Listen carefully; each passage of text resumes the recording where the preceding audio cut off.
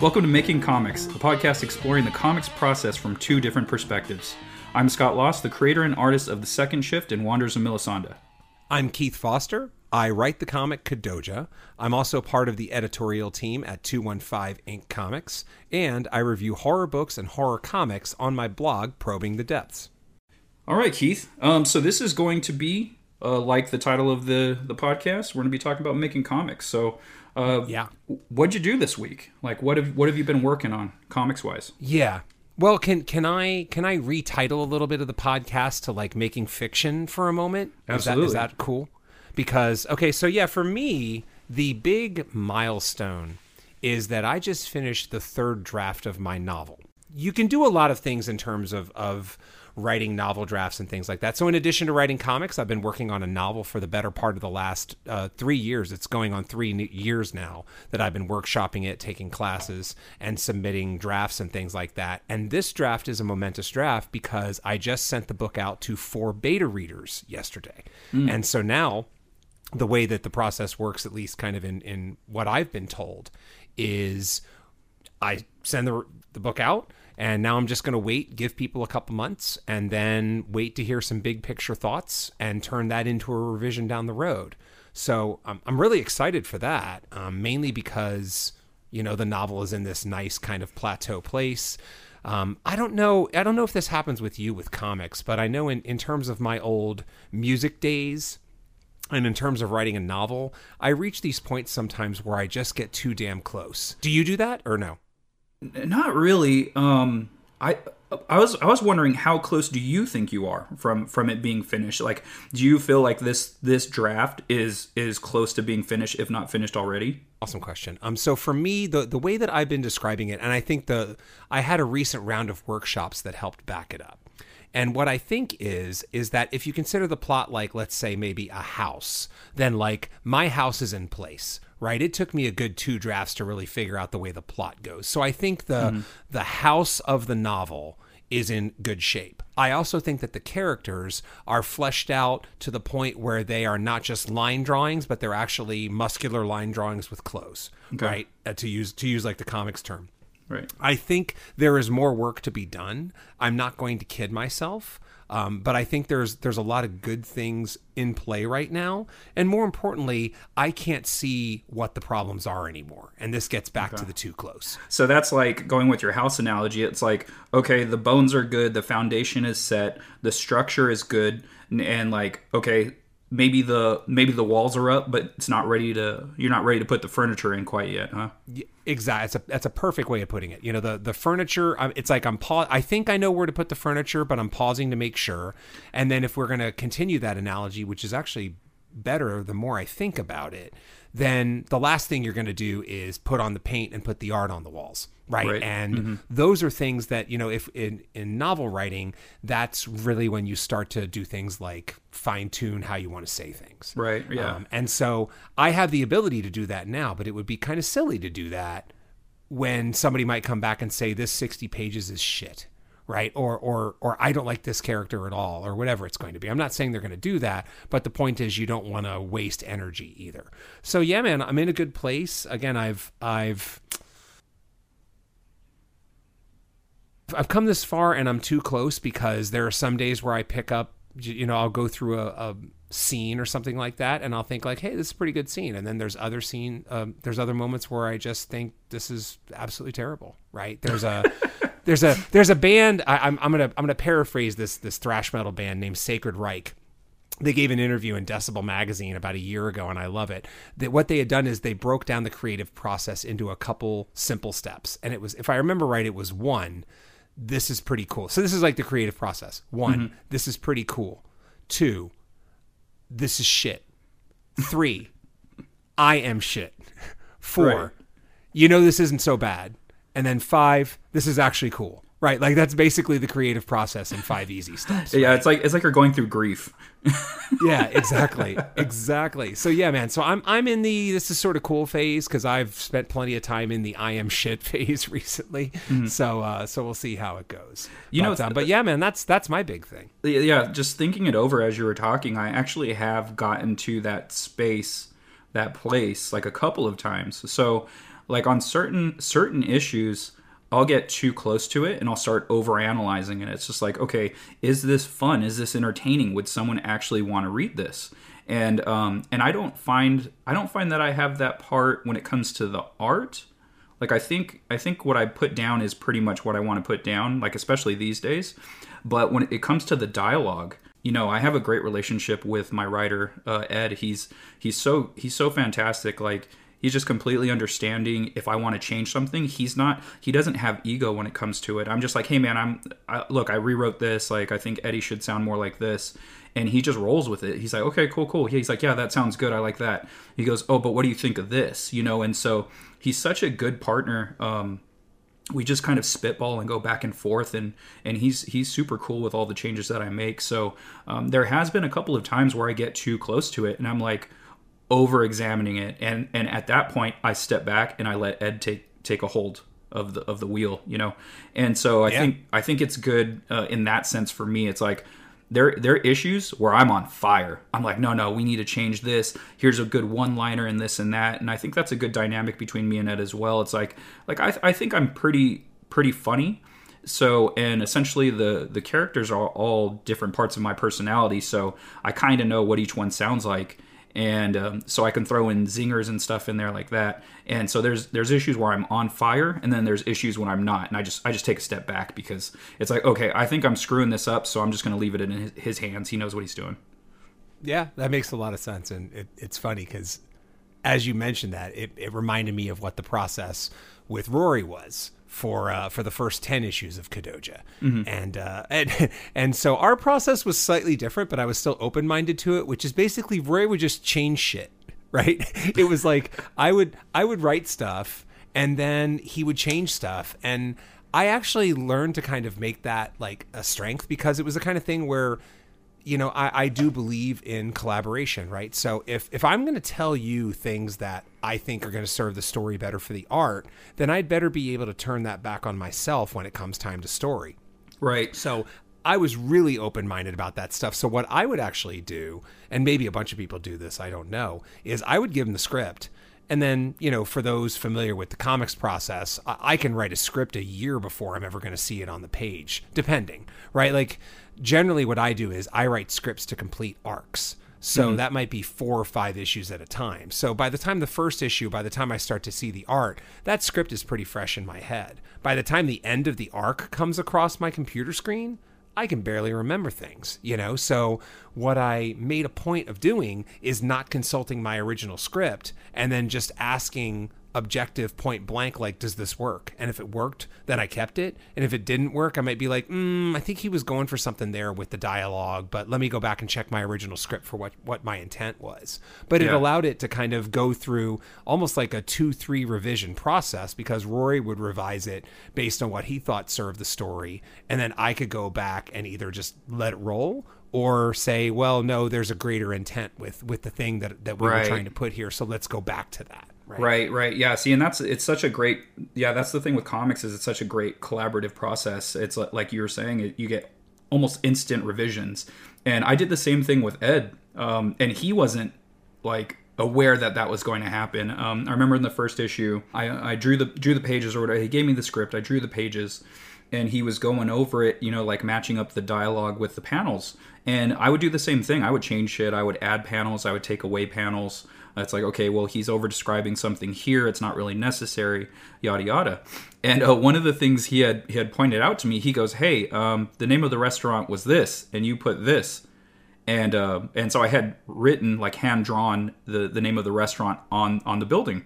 And he goes, yeah, I said the name of the building was this, or the restaurant was this, and you put this. And I said, yeah, we can change it in the script. I'm not going to redraw it. It's easier to change it on the typewriter than it is for me to erase and redraw. So exactly. You learn to make the compromises early on. It's like you see what the other one's willing to do and not. So with your instance, it's it's a little different because, like you said, you're like, no, you have to put that in there because I'm going to be doing something with that later on. Whereas, exactly. As you as the creator and the writer, me as the creator, but being the artist, I know where it's going as well. It's just like, well, I know where the story's going. We don't need that, like, that can go away because I know it doesn't really serve an overall purpose. So yeah, a little bit different there. Totally. And you know, the issue sometimes with comics is that they don't follow collaborations. They're work for hires. Right. And work for hires are great for certain reasons. I think for people that like a ton of creative control like me, I can deal with a work for hire in terms of an artist. But that said, this type of collaboration doesn't exist because the person is getting paid to do a job, and no part of that job involves questioning the person who's paying them and writing stuff, right? So I do think that you lose a little bit of that dynamic that you're going to get when people are willing to challenge each other a little bit and bounce ideas off each other, and it's gonna push the art form to a different direction that if you're just knocking out something someone's telling you to do. Right. Yeah. And that also comes with experience as well. So, like, for instance, let's say the artist that you hire is a 20-year vet. So if he says something to you, you're probably going to end up listening a little bit. You know what I mean? It's just like, okay, well, he's been in the game a lot longer. And so he might have some insight that you potentially might not be seeing. And that's also a personality thing. You might even get a vet who is a 20-year pro, sees an error, like a flaw in the matrix, and not say shit. Because it's like, it's his book, let him do whatever he wants. You know what I mean? So it boils down to personality as well. Some people will challenge stuff, some people won't. So anyway, that was my version of the week. But how about you, man? What's the first thing that you kind of did in the last week? I'm trying to think of the month here. In the month of August or September. Honestly, I can't remember anymore. I ran a Kickstarter for... They all blur together in the time of coronavirus. Dude, it is all just a blur. So in one of those 2 months, I ended up doing a Kickstarter for my title, Wanderers of Melisande. And it was for issue 2. But like when you're doing Kickstarter, you don't want to just put issue 2 because people potentially haven't read issue 1. So you put issue 1-2, right? Okay, so I did a Kickstarter for that, and I had it went well. I made a few grand off of it. Like, I do really small monetary goals. Like, it was $300. So basically, that'll pay for a large majority of a very small print run. Like for a black and white book, maybe $300 will probably get you like 100 copies or something like that, maybe less. Mm-hmm. So I was like, okay, like, let me just aim for this goal, right? And so I got a couple of G's off of it, which is nice because then it's like, okay, I have some help. I have a colorist on the cover, and et cetera, et cetera. Well, I got the books in and I shipped everything out. And so I only had 4 things really that needed to go out, and there were 4 head sketches for backers. But for the month of October, I did this challenge. I challenged myself to Drawtober. And so I created my own prompt list. So every day of the month, I would draw something on that prompt list. And what I did was I created a comic book out of it. And so basically my October was kind of booked up. I couldn't really do those head sketches. And this last week, I managed to, now that we're not in October, I managed to finish those head sketches and get those sent out. So my Kickstarter is done. Like every reward is sent out. Every backer has their books. And so it's like a huge sigh of relief. That's satisfying, right? What's the unofficial or maybe the official percentage of what Kickstarters what people deliver on? Is it like 70% still? Oh, dude. Like, I don't even know. I just remember. So my thing with Kickstarters is I will not do a Kickstarter unless the book is done. Like, that is my process. It's Gotcha. Early on, I backed this Kickstarter. It was a Peter Pan Kickstarter and a graphic novel, and it looked beautiful. I pimped it out on my social media because it just looks so rad. And they didn't deliver that book for 4 years after their due date. And to me, that's just completely unacceptable. It was like, okay, the Kickstarter ended this year and it won't be available till next year because they have to draw it. And it's like, okay, that's cool. And then so a year rolls around, nothing. And no updates and this and that. And then they're just talking about personal stuff on their updates. They're not even talking about the book at all. And people are questioning, like, hey, where's the book? Where's the book? Where's the updates? And nothing. They just wouldn't, respond.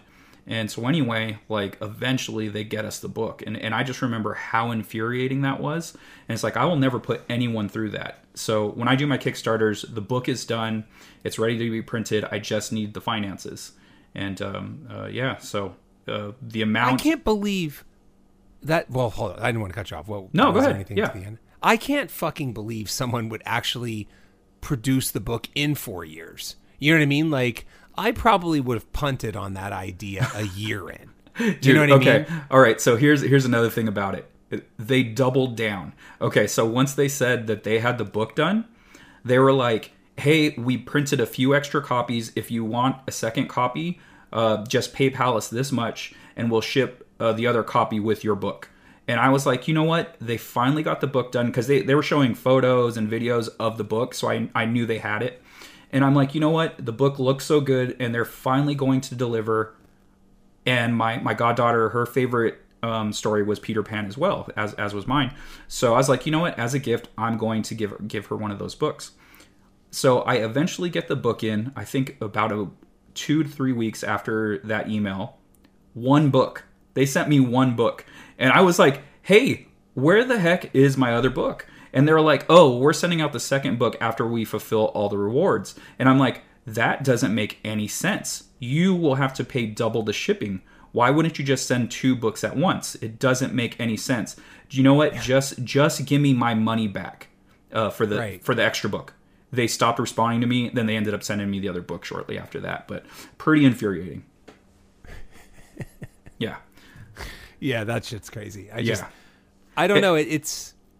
Kickstarter can be crazy sometimes, and back to the main thing, like, you know, it is nice. Number one, it's nice to just feel complete with something. Like, I'm sure that moment when you sent the last sketch out, you're like, hell yeah, man. You know. I was going to say you have no idea, but you've done Kickstarter, so you know exactly what that feels like. Yeah, man. It was but I went 1 for 2. You know, I did the first Kickstarter, and the second one had a weird, I feel like we may have talked about this, but the second one had a really weird silver lining to it, right? Which is the Kickstarter for the Kadoja hardcover graphic novel funded. Mm-hmm. And around the time that we got funding on that, we also signed the deal with 215. Yes, right? I do remember Kadoja that. Was all indie all the time. Yeah. And I remember talking to, you know, at the time, before I was part of the team at 215, I was, you know, one of I was the talent, right? And now I'm fortunate enough to be both, I suppose. But at the time, you know, I'm talking to Mike at 215, and I'm like, okay, cool, man. We're really excited to start off with issue 6, you know, on 215. He's like, no, this isn't a deal for issue 6. This is a deal for issue 1, right? And so that meant that the comics that we'd spent the bulk of the last couple of years making, because again, we all had day jobs, and I still continue to have one, like a lot of people. So basically, we took like a year off from making the comic. You know, I remember working comic shows, and I'd be selling Kadoja number 5, and then I'd work the same comic show next year, and I'm selling Kadoja number 2, right? Right. And people were kind of expecting more content, but now it's rebranded through 215, and we did make some revisions. It's, you know, okay. I would say the level of revision is somewhere between Lucas on the first Star Wars film, New Hope, and Lucas on the third Star Wars film, Return of the Jedi, okay. Right? Without the stupid part where they got rid of the Cy Snoodles band, but that's another story. But yeah, you know what I'm talking about, like the original trilogy, it got restored and revised, all that stuff in the 90s, and New Hope got worked over pretty well, right? It had enough things where you're like, well, this is different, but by the time you got to Jedi, almost nothing was different except for the stupid, terrible song that they put in. Right, they took out the Yub Nub song, which is super upsetting. Yeah, well, and they took out Lopty Neck, which is probably the funkiest song in the Star Wars universe. And like, why would you do that? You know, for whatever the hell that was called. Yeah, you know Jabba's what sucked too was something. I had the discs that I have I believe they're DVDs. So I have the DVDs where it actually comes with the original disc, and then it comes with the revised disc. And I accidentally put the wrong one in for my goddaughter, so the first one she saw was the revised one when I wanted her to watch the originals. And so when it got, because she wanted to watch Jedi first because she had seen them, I'm like, no, we need to watch the originals. And she's like, well, let's watch Jedi. That's my favorite one. I was like, cool, mine too. And it gets to the end. And like you said, the majority of the movie, there's not much changed. And then we get to the end and it's not, the song's not there. They changed it. They screwed it up. And I was pissed. I was like, no, we just got to watch the end to the other disc. I know. Yeah, that's Who knows? Who knows? It reminds me of something that an adage in novel writing, because we've asked our kind of instructors and our mentors before. One of the grand questions on a novel is, how do you know when you're done, right? And the best answer I've ever heard is, you're done when the changes you make stop being better and start being different, right? If you're changing things and it makes them better, the novel's not done. If you're changing things and it makes them different, the novel's done. That happened with issue 1 of Second Shift. I remember we were right about to go to print, and I was doing one last read-through. I wanted to make sure everything was good. And then I just started adding these dialogue beats to one of the characters, one of the female characters, Sarah, in the beginning. And I was having her do kind of like an inner monologue, but of like a kind of like a musical beat, like almost like a ballet when she's fighting, like 1, 2, 3, 1, 2, 3, and I sent it to Ed, and he goes, "Oh, that's different." He goes, he's like, "Oh, that seems cool," and I was like, "Wait, what am I doing here?" It's just like this. I'm changing what he wrote, and it's turning into something else. I'm like, you know what? And that's when I figured. Luckily, I figured it out pretty soon. Was like, I need to stop it. Now I'm just messing with it. Yeah. So going back, huge relief to finally finish that Kickstarter, sending out all the rewards. And it's also allowed me to tackle a ton of commissions that I've been putting off like since May. I had a commission. I have a regular client, and I've been putting one of his projects off since May. He wants a pointillism piece, and I'm like, that sounds so time consuming. And I was jamming, man. Like at the beginning of quarantine, I knocked out that whole issue of Second Shift in 3 months, start to finish. And for indie guys, people with day jobs, for me to knock out a book in 3 months, it's almost unheard of. Like yeah, man. Yeah, so for me at least, it's unheard of. So isn't a page a day the gold standard for people that are full-time artists? Yes, yeah. So I mean, if you're not a full-time artist, then divide that by how many hours you have to actually do it. You know what I mean? So yeah, 3 months is impressive. Yeah. I'm super happy with it. I'm very happy with the work. I don't feel like it's rushed at all. Like I feel really good about that second issue. And so yeah, for me to get it done in that short period of time, and I was jamming, I was in a flow, man. So I was like, okay, I just want to keep on working on more books. What else am I going to do? And I had this unfortunate mishaps. So right after the drawing was, during the drawing, I was looking for someone to help me with the zipatones, the screen tones. And for you people out there that don't know what that is, that's like in manga, it's the little dots and patterns that you see on the art. Well, That's what zipatones are, because so I'm one of those people. That's what a zipatone is? Yes. So yeah, okay. Anytime you see those little dots. So Zipatone specifically, that was actually a company. It's like Q-tips. Or zippers. Right. Yes. So Zipatone was a company that produced it. So they're called screen tones overall.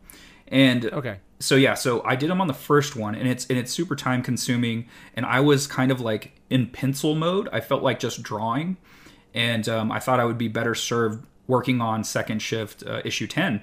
So I found someone to do the tones.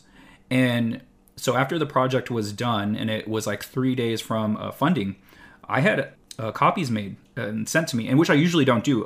My printer, he usually just records himself flipping through the book. He just puts the camera right on the book and flips through the pages slowly so I can look at everything. And he did it this time around. I said, you know what? Let's print some out and send them to me. I had this weird feeling.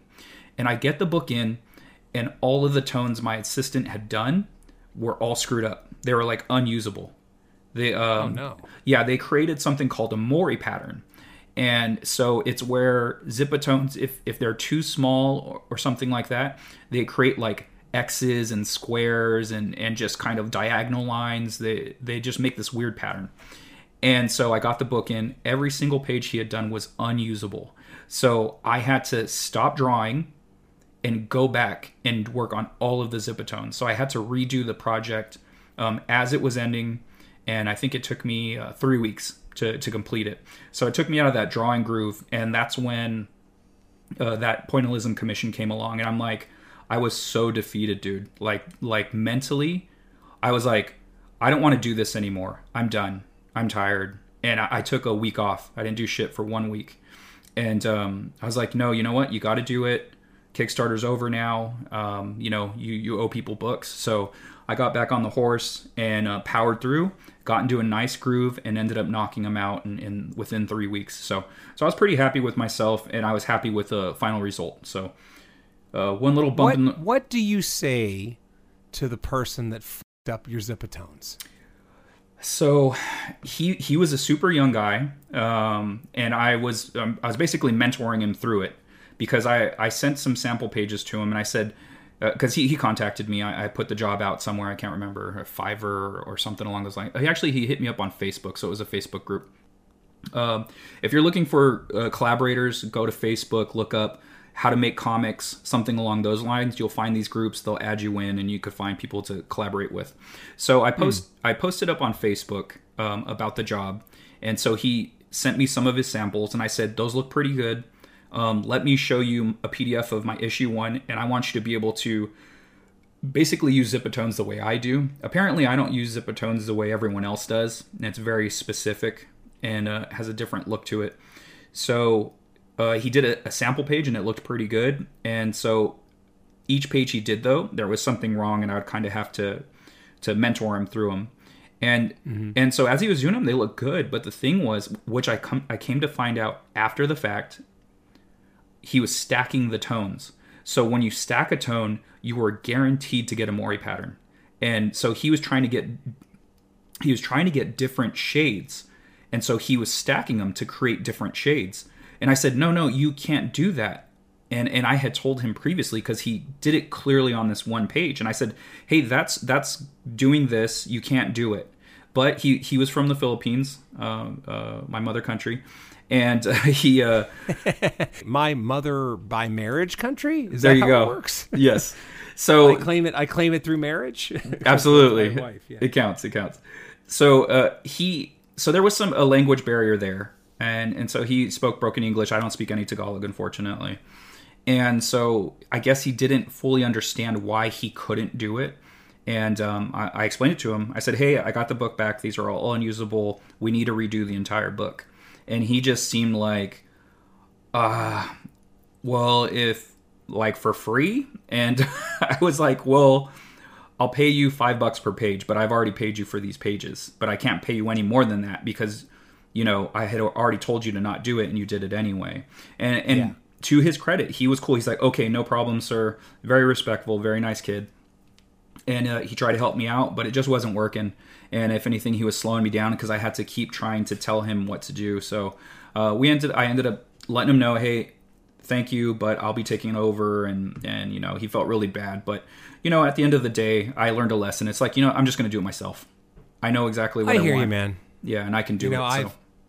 I've had similar stop-starts. I mean, a few times in terms of Kadoja, just when the work isn't up to par in terms of what you want to deliver the book. I mean, you and I both know we're in the world of indie comics, right? We don't, Marvel and DC, they have the budget. They have a ridiculous budget. And it pains me as an indie creator to see that budget become like common knowledge. So then you get any artist that wants to do work for hire thinking that they can charge, Jim Lee prices per page or something like that. Or even not Jim Lee, right? But yeah, man, it's tough, I don't know. And what we want is in service of the book. Mm-hmm. Yeah, unfortunately, I know that to be the case with a lot of artists. I know a lot of artists, and I know how we can be sometimes. So, there are a lot of instances where the artist isn't reliable. I have a couple of writer friends, and I've heard such things, and it's like, I get it. Interiors are hard, and some people aren't cut out for it. Some people aren't cut out to do interiors, and it's something you have to love to do. You know, if you're an amazing artist, you might be able to get away with just doing cover work. It pays better, less work, less stress. So, you know, but if you, for the love of the game, man, like it's like I love doing interiors. I'm just by nature, I'm a storyteller. So it's I got to tell the stories. I got to do the sequentials. Like I love it. Yeah, let me ask you. Here we go. It's obscure pop culture time. Do you remember a song? You're probably too young. Do you remember a song called the Silver and Black Attack? No. So the Silver and Black Attack is this obscure, maybe not that obscure to Raider fans, but it was the I think LA Raiders at the time. It was the LA Raiders version of the Super Bowl Shuffle. So the Super Bowl Shuffle came out in 1986, and I believe the Silver and Black Attack came out in either 87 or 88. I'm pretty sure I still have my copy of it. I got rid of a whole lot of my records, but I think I still have Silver and Black Attack over there. And obviously the players do not write their own rhymes. Somebody else writes it for them. But the Silver and Black Attack really embodies the classic you don't know struggle. That. You don't know What's that. No. You're thinking Howie Long is just coming in and freestyling. Man. Hey, he was the original Dame Dalla. You know, you don't know that. Yeah, based on Howie Long's performance on record, I'm pretty sure he didn't write those lyrics. But like the Silver and Black Attack embodies the classic us versus them struggle of offense versus defense. Because basically in the defensive players' rhymes, they make the case for why defense is what matters, and the offensive players' rhymes, they make the case for why offense is what matters. And it would be very easy for you and I to turn this podcast into a sort of Silver Black Attack, right? Where you're like, well, artists are just all alcoholics, and I'm like, well, only 99% of us are alcoholics, you know, or writers or whatever, right? But and so it would be very easy to kind of get into that thing, but we're not going to do that, right? No, of course not. It's all good, but man, I totally get it, right? And yeah, because writers, we write shit for a reason, right? And I cannot draw a goddamn, right? I think I was just listening back to episode 0, and I mentioned that I tried to draw 3 lamps and they all sucked. And I was just like, fuck this, man. Art is not for me. I can't stick through this, you know? So I get it. And I'm sure from an artist point of view, it's kind of like, writers, right? Yeah, I've tried. I have an infamous issue 0, as Ed likes to refer to it. When I was in my mid-20s, in the middle of my wrestling career, I was like, you know what, I feel like drawing. And so I drew an issue of Second Shift all on my own. I wrote it, I drew it. And it was so terrible. Like, the story was such garbage. And it was like, I literally have a bank robber running through the streets with a duffel bag that has a $sign on it. What am I doing? like fucking Bagman. Yeah, man. So game Bagman. Yeah, it's like the Bugle Boys from the DuckTales or something, you know. It was just like, what the fuck am I doing? So yeah, man, I had to team up with the writer. That's super self-aware, right? Because I will say that there are plenty of artists out there that seem to think they can write. I know some of those too.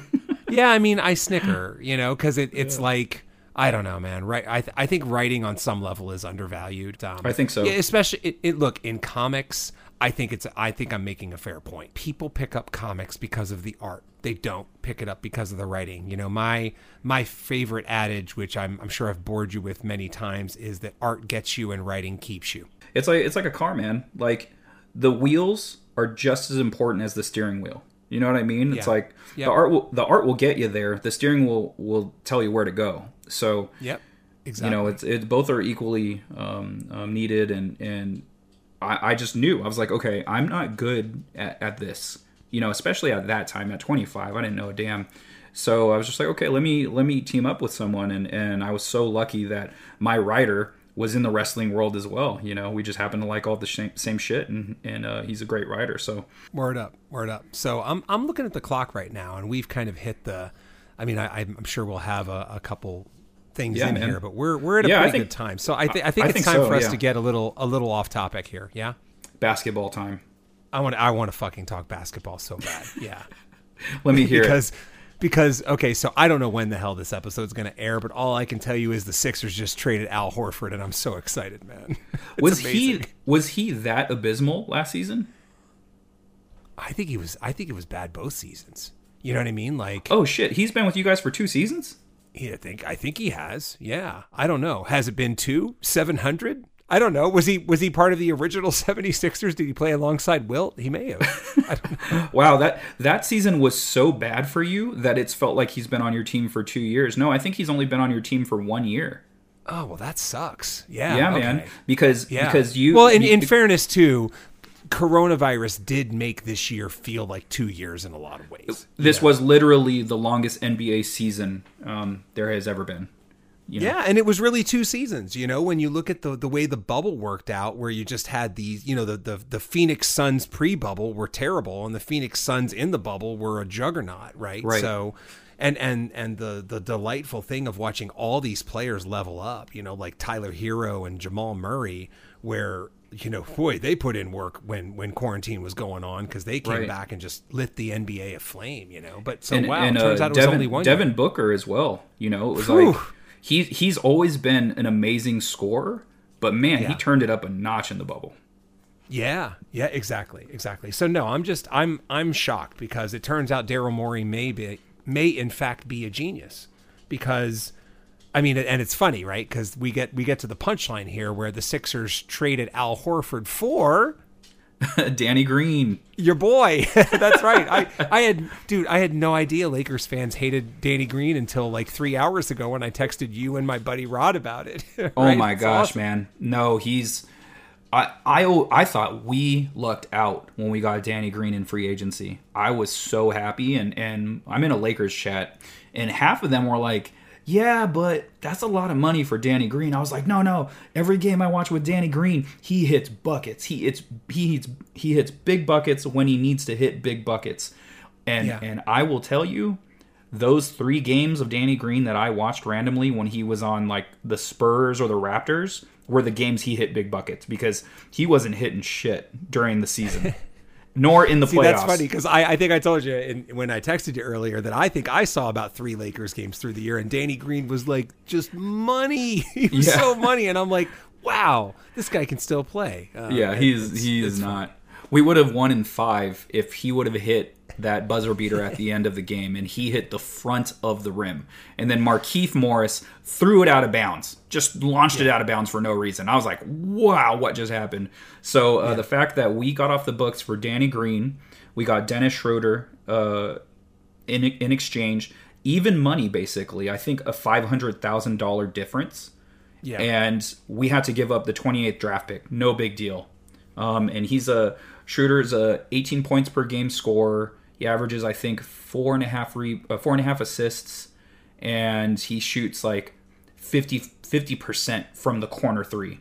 And so it's like, wow, he shoots 10% more or better than Danny Green, and he's I think Danny Green averages 6 points per game. So we got hooked up. Yeah, we totally got hooked up. Oh man, he's Schroeder's definitely an upgrade, because Schroeder is a kind of an undiscovered gem type of player. Mm-hmm. But yeah, I've always liked him. Ever since he's been in the league. I don't care if Danny Green makes 1 basket all year. It's just that's what he'll make for you. We got rid of Al Horford's contract. That's how many years did he have? Did he have 3 more years? 3 left. He had 3 left. If you're telling me he somehow only played 1 year for the Sixers, which is kind of bending my brain right now, it is. Yeah. Sure. Yeah, because Kemba Walker just got to the Celtics, and so the money that Kemba got would have been to Horford, because Horford was playing lights out for them.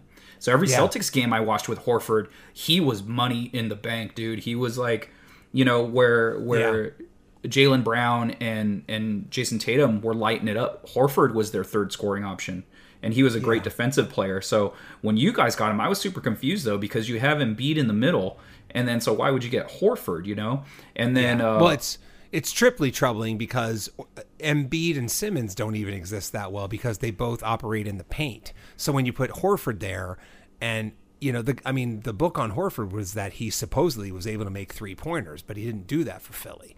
So if you can't make 3-pointers, then you're laying bricks while our 2 franchise cornerstones are mixing it up in the lane. I wonder if it was the dynamic, though, which was throwing him off, because when Horford was in the Celtics, he was the center. He was like a stretch 5. So with Embiid in there, it's like you got 2 stretch 5s, basically. So I think that might great theory, except Horford sucked when he was the only center on the floor, too. All right, fair enough. Yeah, not that I'm bitter. So what do you think about this rumor of you guys potentially trading Ben Simmons for James Harden? I mean, I feel like I said this last time. I'm not okay. Keith's favorite Philadelphia 76ers. I'm number one. My favorite athlete of all time is Allen Iverson, and therefore my favorite Sixer. Ben Simmons is number two, right? And I remember a guy at work wanted to slap the hell out of me because I put Ben Simmons ahead of Doc, right? And I said, yes. "Hey, okay, I do remember this. Yeah, we've talked about this. I'm not saying Ben Simmons is better than Doc. I'm saying I like Ben Simmons more than Doc, right? Because Ben Simmons is the original prototype, man. You know what I mean? Like, I love watching Ben Simmons. So I can honestly say that if the Sixers trade Ben Simmons, I'm going to have to reconsider being a Sixers fan. We might have talked about this actually when we met up for dinner. I don't think we talked about this on the last pod, but yeah, I remember bringing up Derrick Rose. It's like Derrick Rose wasn't the best player in the league when he was number one Derrick Rose on the Bulls, but he was my favorite person to watch, and he's still one of my favorite people to watch. So exactly, I'm fully aware that Ben Simmons objectively is probably between the 12th and 20th best player in the NBA, which by the way is a pretty great place to be. By the way, first team all defense. So yeah. Simmons can ball, Yeah, he's a monster. I just love watching Ben Simmons. Again, if just in terms of pure players I like watching, Simmons is easily a top 5 guy. Look, if Ben Simmons got traded to Houston, then maybe I would just reclaim the city that I spent 12 years of my life in, which is Houston, right? So, at least they'd be nice enough to trade them to a place that I can sort of claim because I went to high school there. Yeah, there you go. But yeah. It's like that would bum me out. That would bum me out to no end. I feel like anybody with half a brain would trade Embiid. Embiid is a great player for 1996. Yeah, I remember his first season. You were all in on him too. Well, his first season playing at least. Yeah, I mean, but that's isn't that how it works sometimes? Like I think number one, Embiid has become he's become the kind of guy where if they're up 8. And he throws a dunk in your face, he's going to do a little shimmy and stare you down, right? But when the game's on the line, his face is all tight. He's not loose. Yeah. He just gets tight. Front running. Got that front running going on. Yeah, exactly. And it's like, so it took me a couple years to figure that out, but I think it's not as much that as it is the NBA is different, dude. It's a mobility wing kind of league. And as athletic and graceful as Embiid is at 7'1" or 7'2" or whatever he is, he's not Anthony Davis, right. and you need to be. You need to be able to hang with Anthony Davis if you want to have any chance of competing these days. Oh man, I was watching some Anthony Davis highlights today. They were showing it was a Lakers film room where they do analysis of the games and stuff. They're talking about AD and how he can shade on the pick and roll, and then he can get back to the guy. If he goes up for the shot, he can just block that shot out of the sky. And I was like, God, he's so versatile. He's so good. He's champion. You know what I mean? Man. Like that's all you need. That's the level that you need to be. And now that the Lakers are champs, you got to say like, hey, that's who we got to go for. Yeah, so, and he's definitely going to be playing on another level. I think now that he has that supreme confidence, it's just like, hey, I'm a champion now. It's just like, I'm not this guy. I'm not this kid who was a point guard in high school and then grew to 7 feet in a couple of years and, became a center out of nowhere. It's like, I'm AD. It's like, I'm a champion now. So I think I'm really hoping that carries over to the next season. He realizes what he is, who he is. And, with Schroeder and, potentially another piece or something, what we really need is one more shooter. And, what you really need is Al Horford. I wanted D'Lo, man, and because he was my favorite draft pick that we've gotten, and when he was up for grabs with the Nets, I was just hoping Lakers would pull the trigger, and they were talking about bringing him back, but then Kawhi left us holding the bag, and I was like, we got to not wait for this guy, we got to pull the trigger on D'Lo, and then what happens? Golden State ends up getting him, and I'm like, we just screwed up so bad. We screwed up so bad, and he would have been our legitimate third scoring option, and it would be great to have, quote unquote, one of our own back, You know, it's like I love the idea of homegrown talent. You know, Magic Johnson, Kobe Bryant. Like that's what I think that's why I push so hard against Laker fans who say they want to trade Kuzma. It's like he's our last homegrown, and I think he has tremendous upside, and I think he can get there. I think he really can. Yeah, I mean, I feel like we're going to be waiting on the Kuzma train for the next 6 years, but we'll see. Yeah, whatever, man. I'll be the train conductor on that bitch. If you ride for Kuzma, exactly, that's all that matters. I'm the conductor. Simmons. I chose the menu for all my passengers, and all you motherfuckers are eating crow. Well, and it's like, hey, you know, Kyle Kuzma. NBA champion, bitches. That's right. Right? Like, say what you want. Say what you want. It all matters. It all matters. All right, we should probably wrap this up. We'll save some of this for next time. Absolutely. All right. And so let's go ahead, man. Let's do it. Let's sound off. What's your social media? My social media. So on Instagram, you can find me at Keith_Decibel. That's going to be just me. It's going to be thoughts, records I like, maybe some horror here and there. And then if you want to check out Kadoja, then there's an Instagram handle, Kadoja Kaiju, and that's all one word. And you can find me on Twitter and Instagram at Scott Lost. That's SCOTTLOST.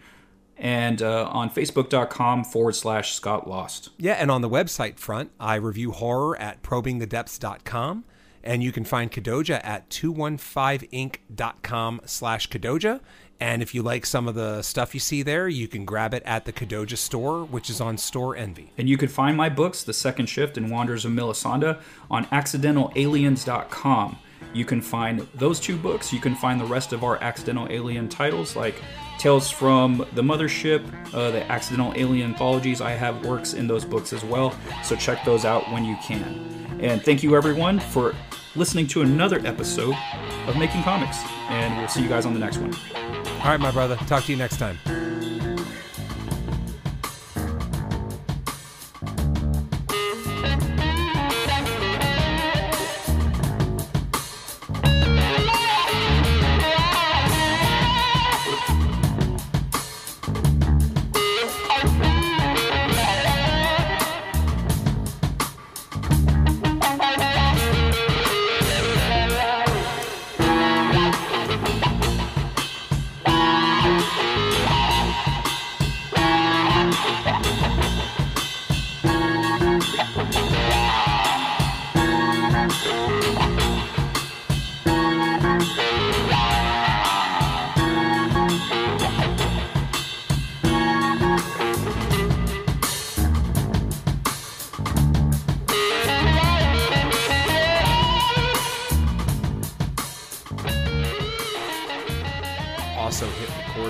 So you can go ahead and do the intro, and then we'll just go ahead and launch in. I assume you're ready to go with the podcast itself, right? Yeah, man. Yeah, it's going to be very casual, I'm telling you.